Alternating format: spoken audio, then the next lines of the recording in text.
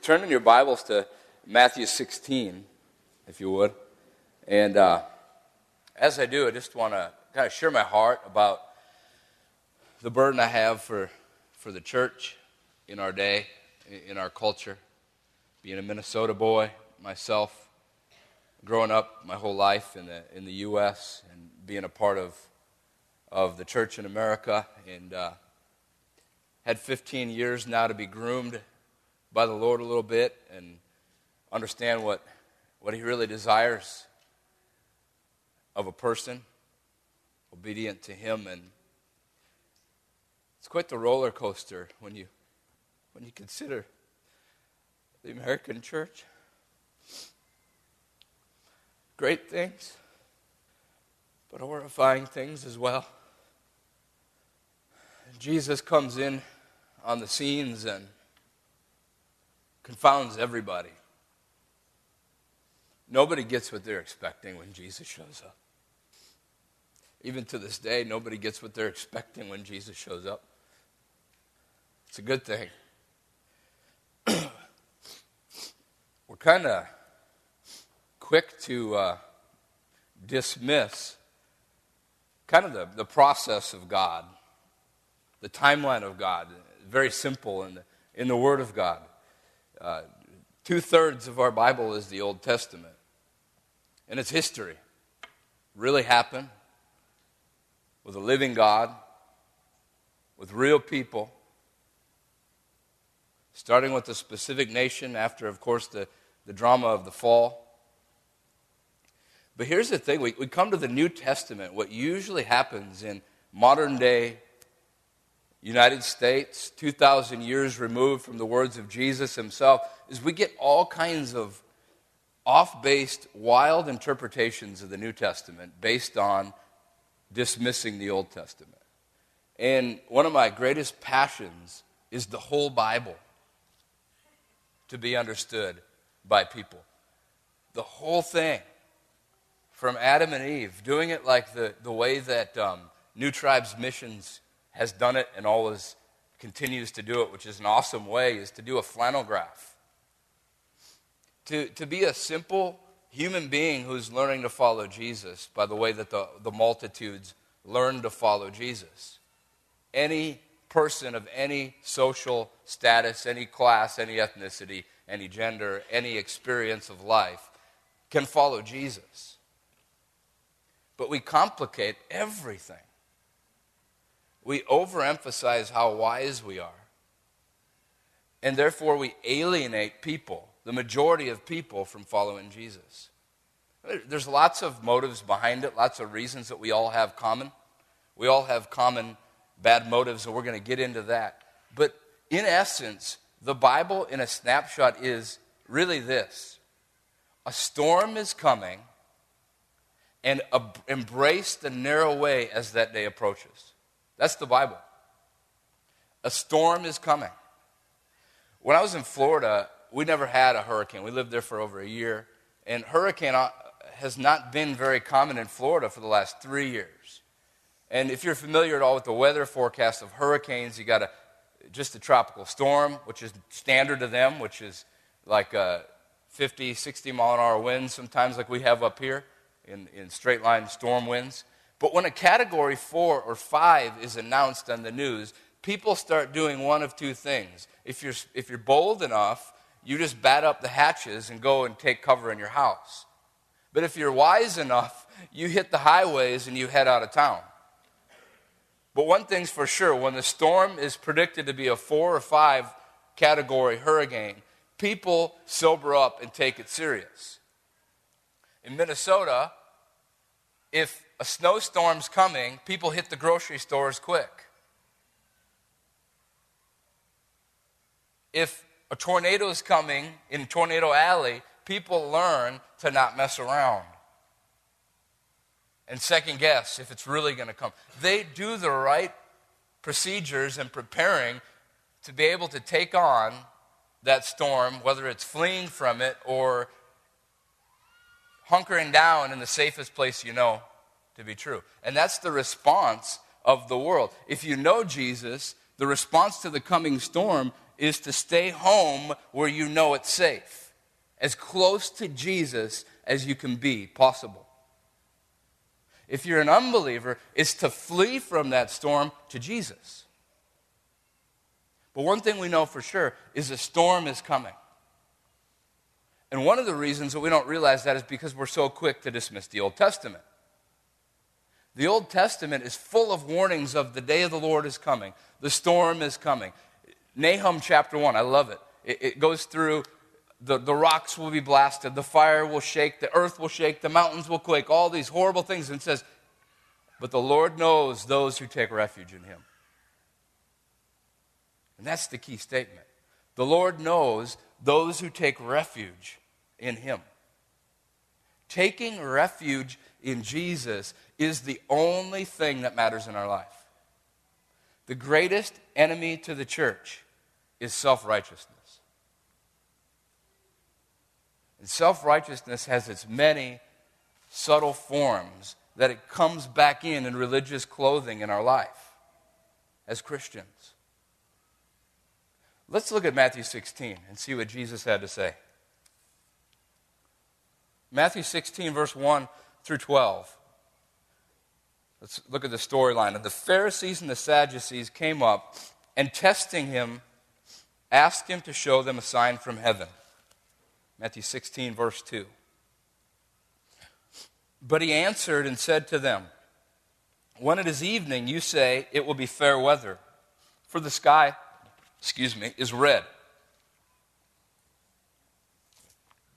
You guys heard the phrase in the red sky at night, sailor's delight.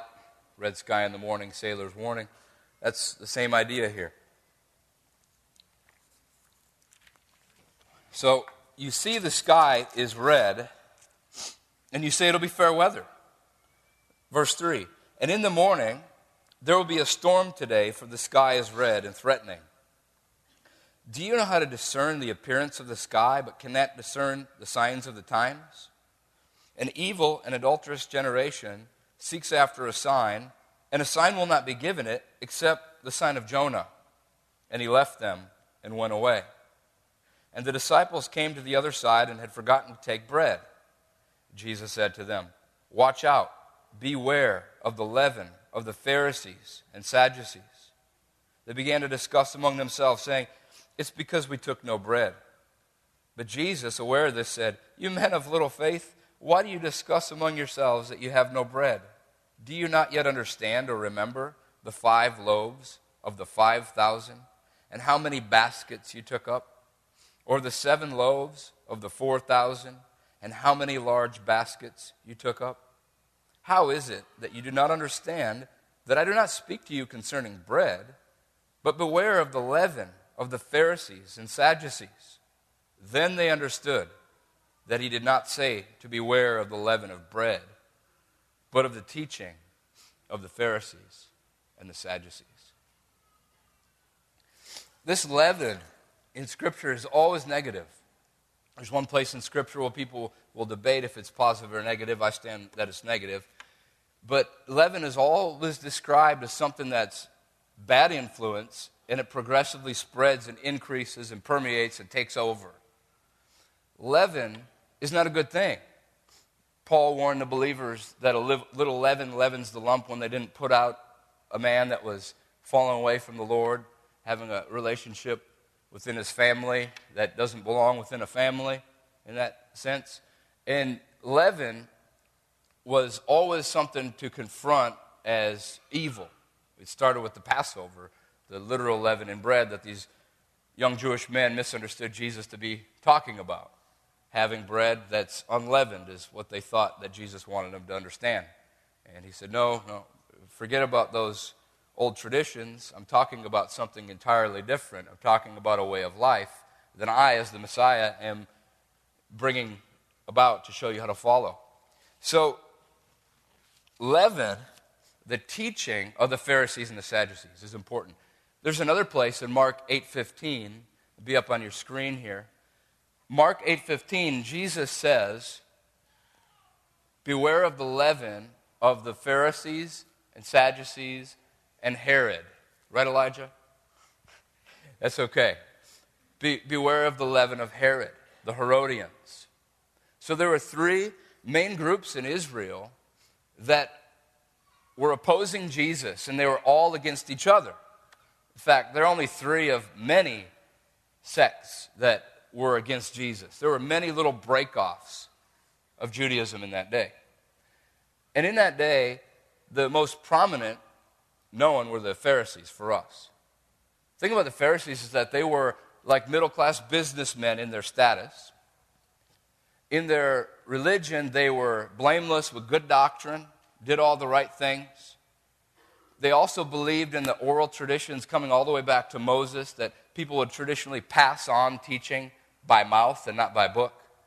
They believed that, but they held to that so tightly that what happens is they added to Scripture traditions that invalidated the very Word of God itself. They had good doctrine, but they had hypocrisy of heart. They were clean on the outside. They attracted the multitudes in one way because the common people could relate to a middle-class person. But in another way, they alienated those same people from entering the way of Jesus because they put on burdens that they themselves didn't do. They had a hypocrisy that alienated people, though it brought people near. It was like Galatians 4:17 warned. They alienate you to make you depend on themselves. The Pharisees made people depend on them and follow them. Now the Sadducees were more political than religious. They supported Rome. Whatever Rome could do to support them, they complied with to hold on to their oligarchy, their combined leadership, the high priesthood, the Sanhedrin. They had the force of the priesthood, where the Pharisees had the decision-making because they had the common people in agreement with them.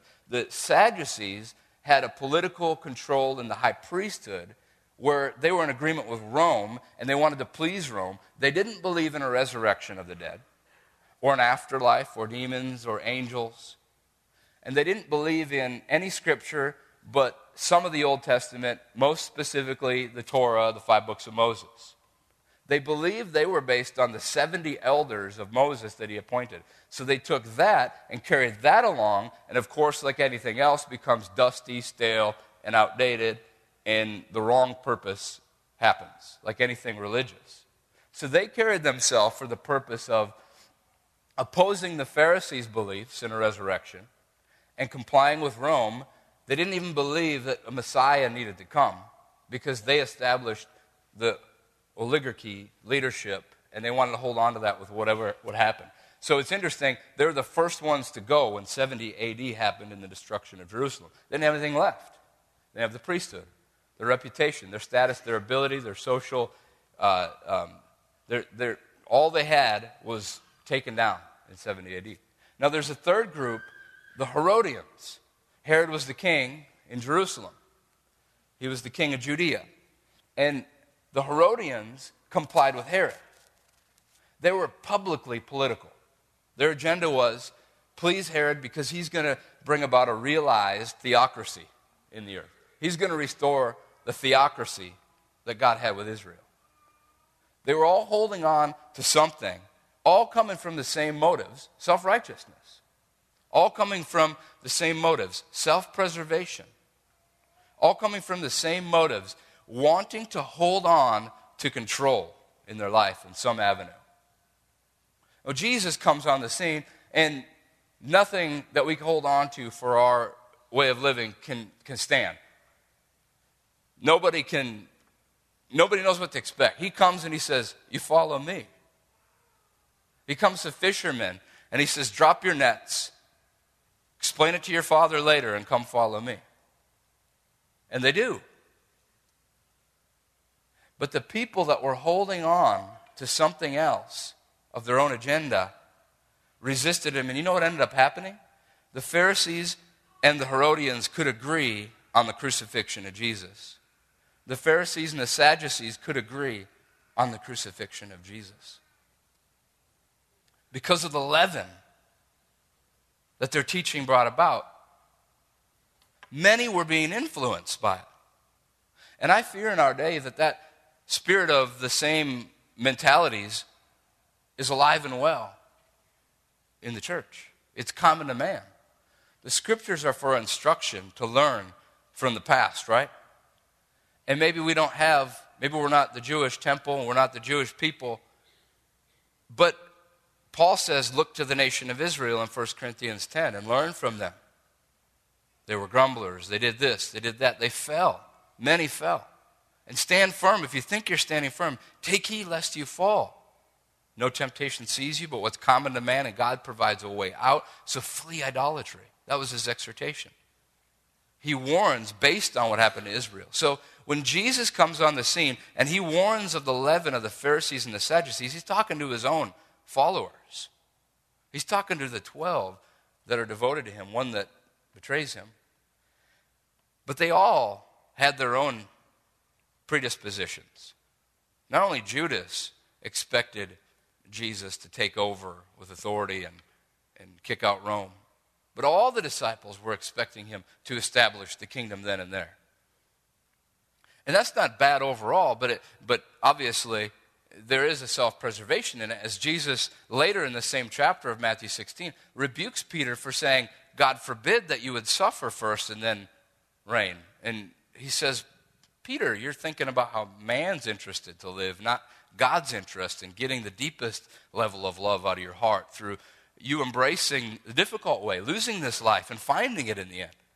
And in doing that, he says that to Peter, and he says, unless you guys follow the way that I'm going, you'll lose your life.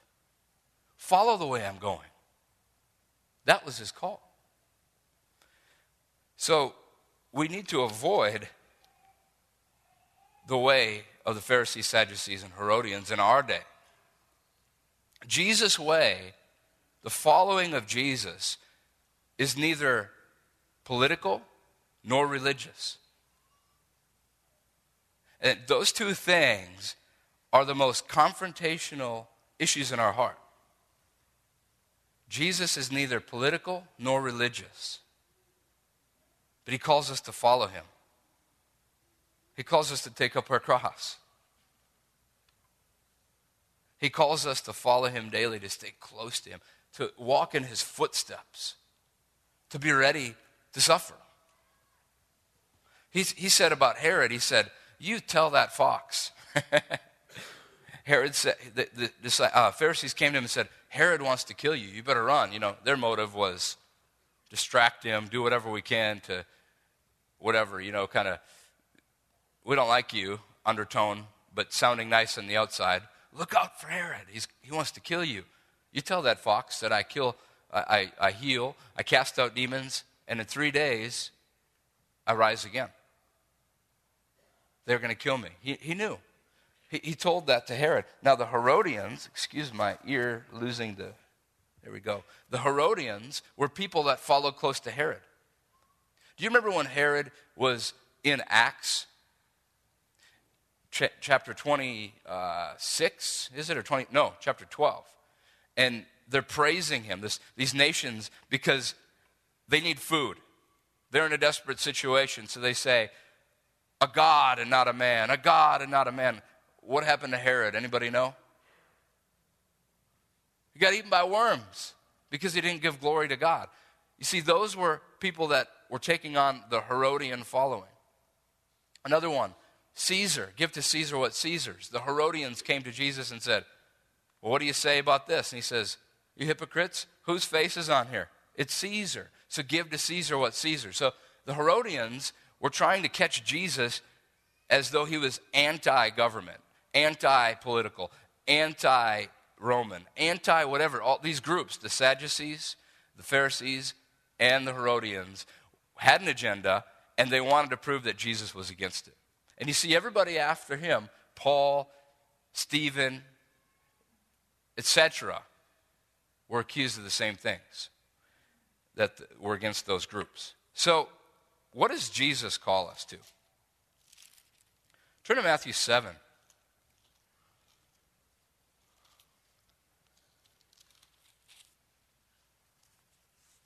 Verse 13 and 14. Middle of the Sermon on the Mount, the very end of the Sermon on the Mount, rather.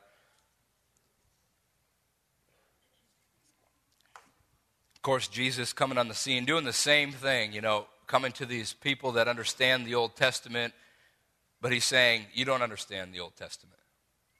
You don't understand the point of the law. Let me interpret what it really says.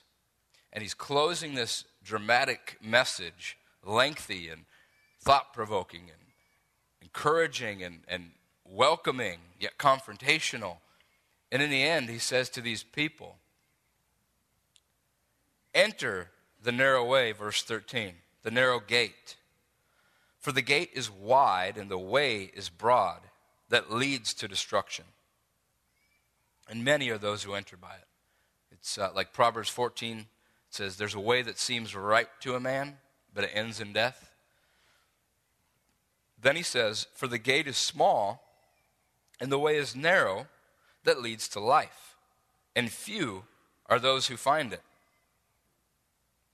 So Jesus nails it right there. He says, there's a gate, and it's narrow. They had city gates that were narrow in Jerusalem. One would be open during the night while the gates were closed. And we get the eye of a needle, the camel. The camel could go down on its knees and be pushed through. This is one theory on what the eye of the needle meant. And be able to make it through the wall. If you didn't have the baggage or anything hanging on the camel, he could get through. That's a word picture of trying to enter a gate. It's narrow. The idea of narrow is there's obstacles. In the Greek word, there's obstacles to getting through. It's like close quarters.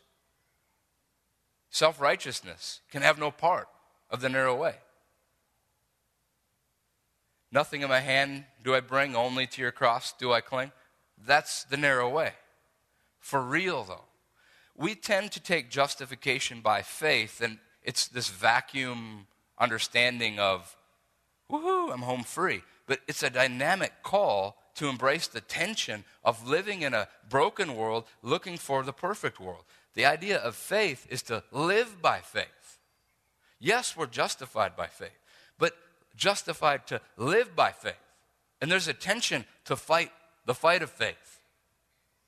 It's the narrow way. It's forsaking righteousness of your own. That's why Paul said, one thing I do, I press, I leave behind, not to be found having a righteousness of my own from the law, but by faith. But he says he presses that he might attain to the resurrection from the dead. That he might be resurrected with the just. I don't know where you all stand between the whole debate of Calvinism, Arminianism. But here's the thing. I don't agree with either fully, but both have their truth. Now here's the deal. The problem is surface your own motives of why you believe what you believe on either side. Because here's the thing. The tendency for people that don't believe Calvinism and choose Arminianism is they still believe in once saved, always saved. They might not come out and say it, but search your own motives. Is this walk of faith a done deal once for all, no matter how you live your life afterwards? You get the question, was it a genuine repentance? Did they actually fall away? Can you fall away, or did you actually repent? All this debate. Here's the point. It's a narrow way, and there's one way to enter it. It's by forsaking any righteousness of your own. And the modern day leaven of the Pharisees, Sadducees, and Herodians is just that. Whatever causes you to take back up your righteousness, very much clothed in religious garb usually, whatever it may be, or a political agenda. Political agenda. Guys, the church should not be political snobs. Seriously. Do we hate what God hates? Do we hate what God hates? We do. But is it our job to go out in the streets and tell people that we hate it? You see what I mean? It doesn't make any sense. Rightly so, do people get angered at the church because of the signs and picketing and agendas, and yeah, we should speak up for Jesus. We should speak up for righteousness. But what does that look like? Jesus never alienated anybody. Let that be a watchword to how we address issues publicly, politically. He never alienated anybody purposefully. The rich young ruler alienated himself, and Jesus didn't pull any punches on the truth. He went away gloomy as one having many riches, but Jesus didn't beg him, hey, it really is going to be good, even though that's true. To follow Jesus is going to be good. It is going to be good. Great fellowship. Grace upon grace that we stand in. But the challenge is, how do we embrace the narrow way in society? How do we walk that narrow way all the way? Walking the narrow way all the way is the question. Because there's a way that leads to life. Notice the gate you enter is a way that leads to life. It's not this, oh, I'm in. It's a way of life. It's following Jesus. That's not as hard or easy as we think. It's both. It's as easy as listen and obey. What's he saying right now in this relationship, in this setting, in this decision, in this financial purchase, whatever? Always be bringing that before him. Why? Because he's good, he's wise, he knows the best investments, and not only that, he knows the motives of your heart. Ooh. So be careful in making decisions without Jesus. On the other hand, it's very hard because you know why? We want to be righteous. We want to find something that adds up in us. Greatest example of training kids with that is when the kid wants to apologize for doing something wrong and apologize, and we're saying, okay, we understand you're sorry. That's not the point. We're trying to help you understand the better way. Don't try to prove yourself. You see what I mean? Over-apology, it reveals that desire to, I should have known better. I'm being found out. That's one of those forms that we need to learn to lay aside. We need to learn how to be good failures. Learn how to be a good failure. You know how you learn to be a bad failure? You imagine you're not going to fail. You know how to learn to be a good failure? Fail forward. Seriously. Oh, shucks, I feared man there. Jesus, give me the fear of the Lord. Etc. Fill it in. But following Jesus is to follow him in the narrow way all the way. All the way to that holy city that's coming from God. To be pilgrims looking to the city that's coming out of heaven. So the narrow way. Why the narrow way? Jesus says in Matthew 7:21, I put down the wrong verses. That's good. We can move to 7:24 to 27. Sorry, Elijah. Matthew 7:24 to 27. This is why Jesus is exhorting people to take the narrow way. Therefore, everyone who hears these words of mine, the Sermon on the Mount, and how it clusters together the whole Bible. Jesus takes the whole Bible and clusters it in to Matthew 5 through 7. This is what I mean by the whole Bible. That's what he does. So he takes it and he says, everyone who hears these words of mine and acts upon them may be compared to a wise man who built his house upon the rock. Why did he build his house upon the rock? He believed something without a shadow of a doubt. He truly believed there was a storm coming. He heard the forecast, and he heeded diligently, immediately. And he put his life devotion, at least in that moment, to shut everything down and build his house. To build his house. All right. So he built his house upon a rock. The other man, what did he do? I'm sorry, I'm jumping ahead. My earpiece distracted me. Verse 25. And the rain descended, and the floods came, and the winds blew, and it burst against that house. And yet it did not fall, for it had been founded upon the rock. He knew the storm was coming, so he built likewise. Beloved, do we know the storm is coming? We see precursors to it. God is good. Look how slowly he brings about the storm. He's not bringing about the storm because his arms are folded and he's not pleased and he's a sadistic ruler who wants to judge you. We know that. The patience of the Lord is salvation, Peter says in 2 Peter. I saw the sun coming up this morning, very slowly. You know how slowly the sun comes up? What's the sun reveal when it comes up? According to Lamentations 3.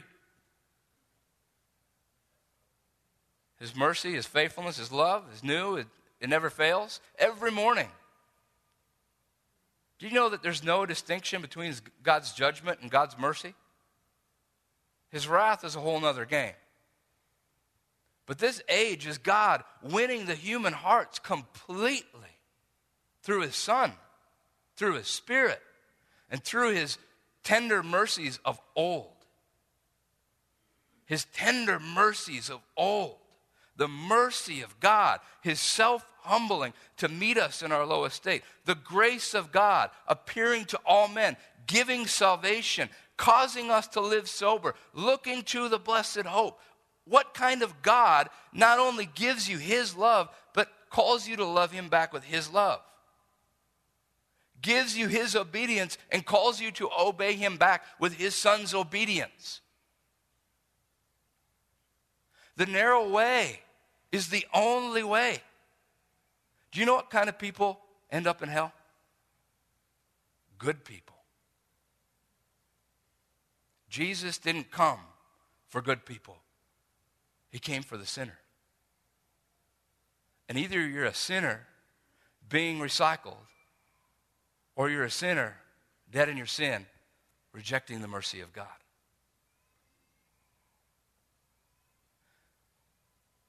Woe are we if we recycle the American dream and make it Christian. It's not very obvious, it's subtle. Again, that's a heart motive thing with you and the Lord. There's not a hard and fast way to describe if you're living the American dream or not. Question is, are you following Jesus on the narrow way, laying aside whatever hinders and all the things that encumber and any sin that entangles as you follow him? Question isn't A, B, C, D, this is right, this is wrong, you're not obeying. The question is, are you following on the narrow way? Are you letting those things, those obstacles on the narrow way, skin your knuckles a bit and press you into Jesus, yes sir, with great joy and delight? Are you willingly giving up your possessions, knowing you have a better one? One that abides and doesn't perish. Are your affections being set on his return? Or are you following a list of do not handle, do not taste, do not touch? Religion. He's coming. And he's going to make his bride like him. When we see him, we'll be like him.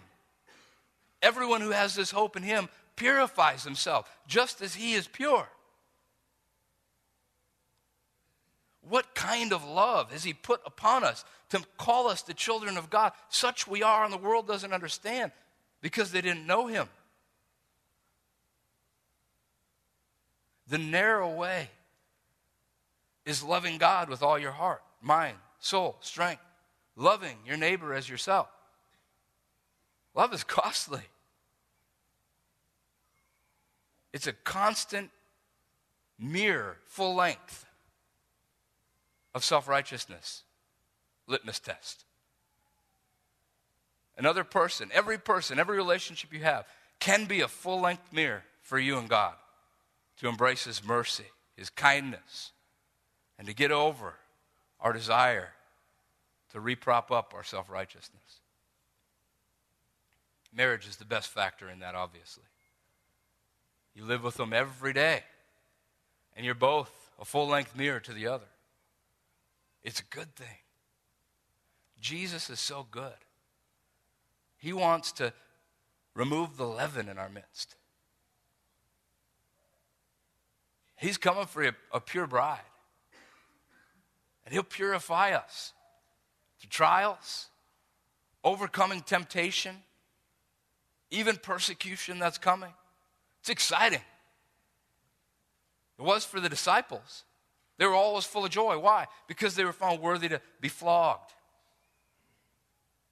and have such an inexpressible joy, glorified, that it didn't deter them from the narrow way. It actually pressed them in.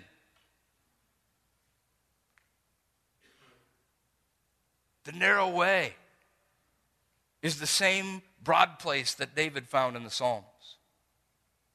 But it's narrow. David sung of his commands because he learned to let them crush him, how he hadn't kept the law.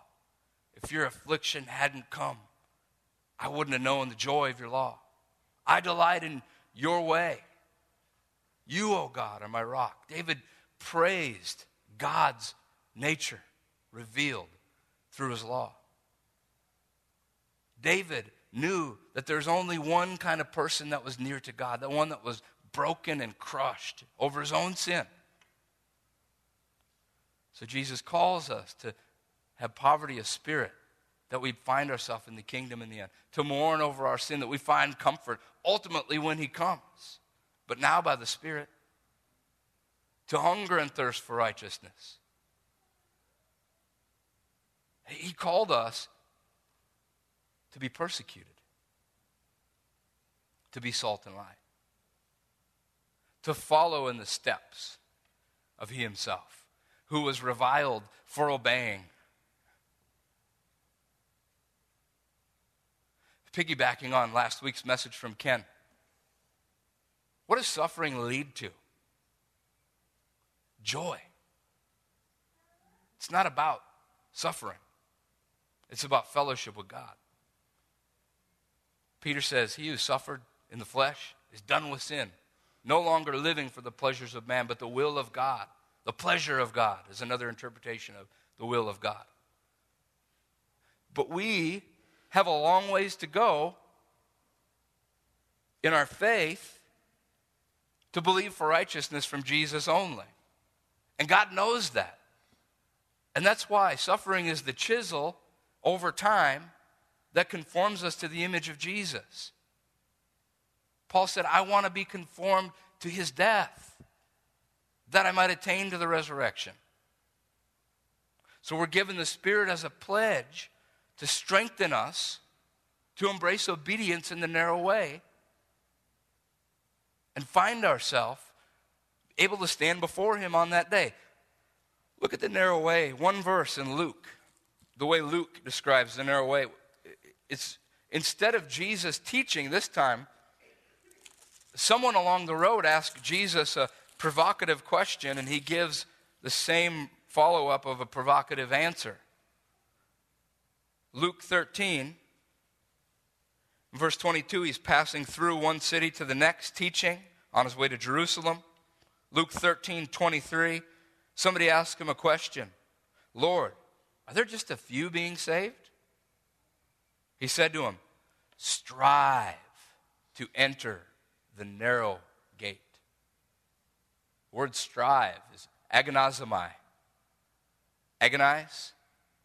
It's this idea of the Colosseum or the Olympic kind of games where you had to be in shape.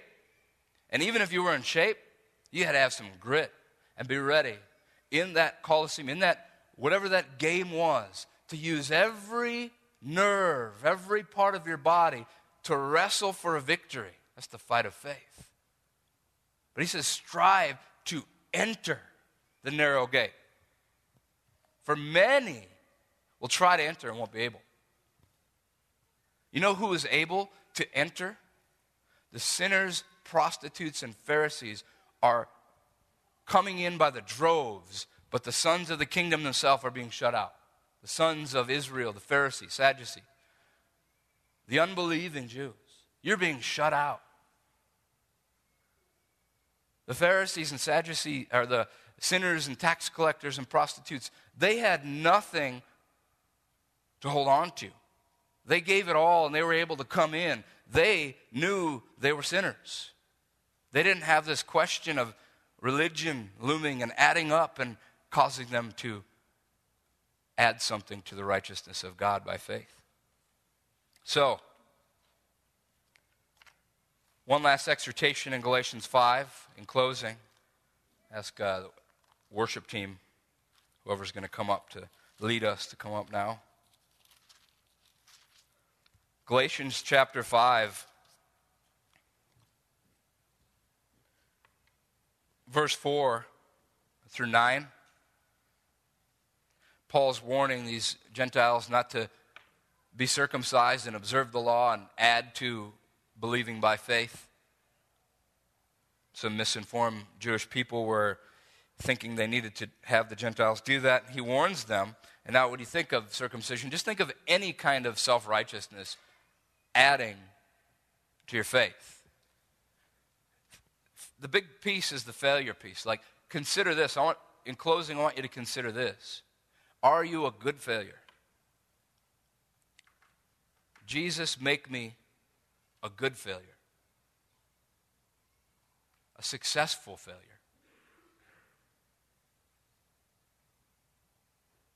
I want to succeed your way, and it's narrow, Jesus. I sign up again. Whatever it may be, whatever it may take. I'm in this race. The joy is set before me. The prize, my eye is on it. There's an upward call for a prize. There's a crown. There's a God who's going to share a throne with you. Yeah, that word, God, throne, you. One day they're going to fit together. Me, God, a throne. One day they'll be perfectly reconcilable. Until that day, I embrace the narrow way. And I call all of us to consider how to be a successful failure along the way. To proceed in the narrow way and not have a righteousness of our own. So Paul says, you've been severed from Christ. You who are seeking to be justified by law. You've fallen from grace. We, through the Spirit, by faith, are waiting for the hope of righteousness. For in Christ Jesus, neither circumcision nor uncircumcision means anything, but faith, working through love.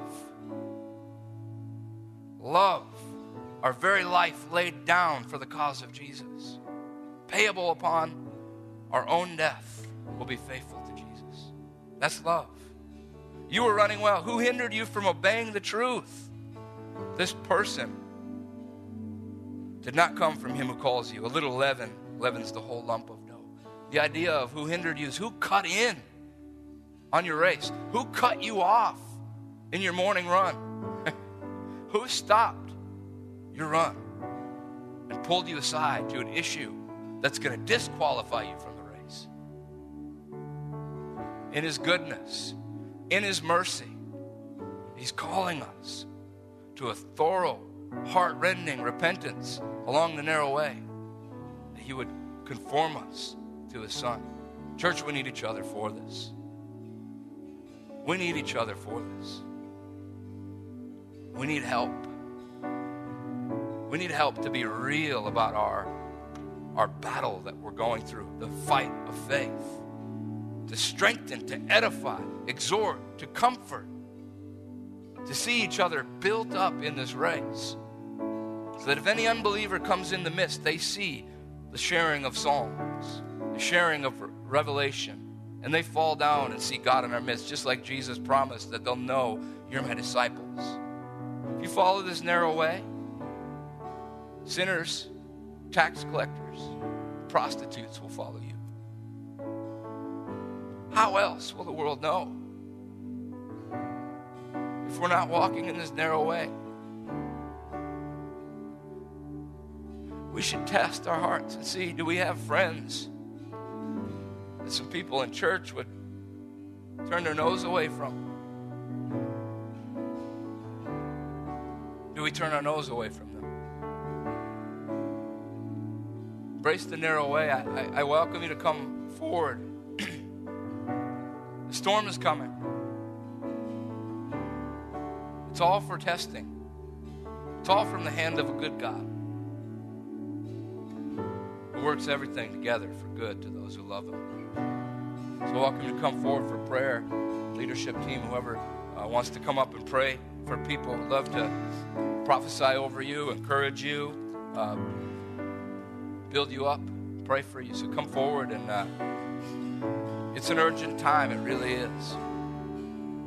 Time's drawing near to an end. So come, prompted by Jesus. We'll pray for you. Let's just stand together.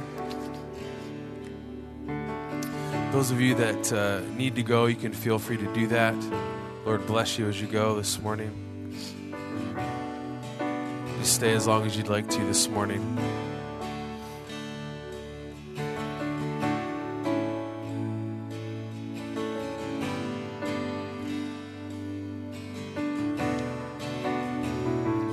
God, I look to you. I won't be overwhelmed. Give me vision to see things like you do.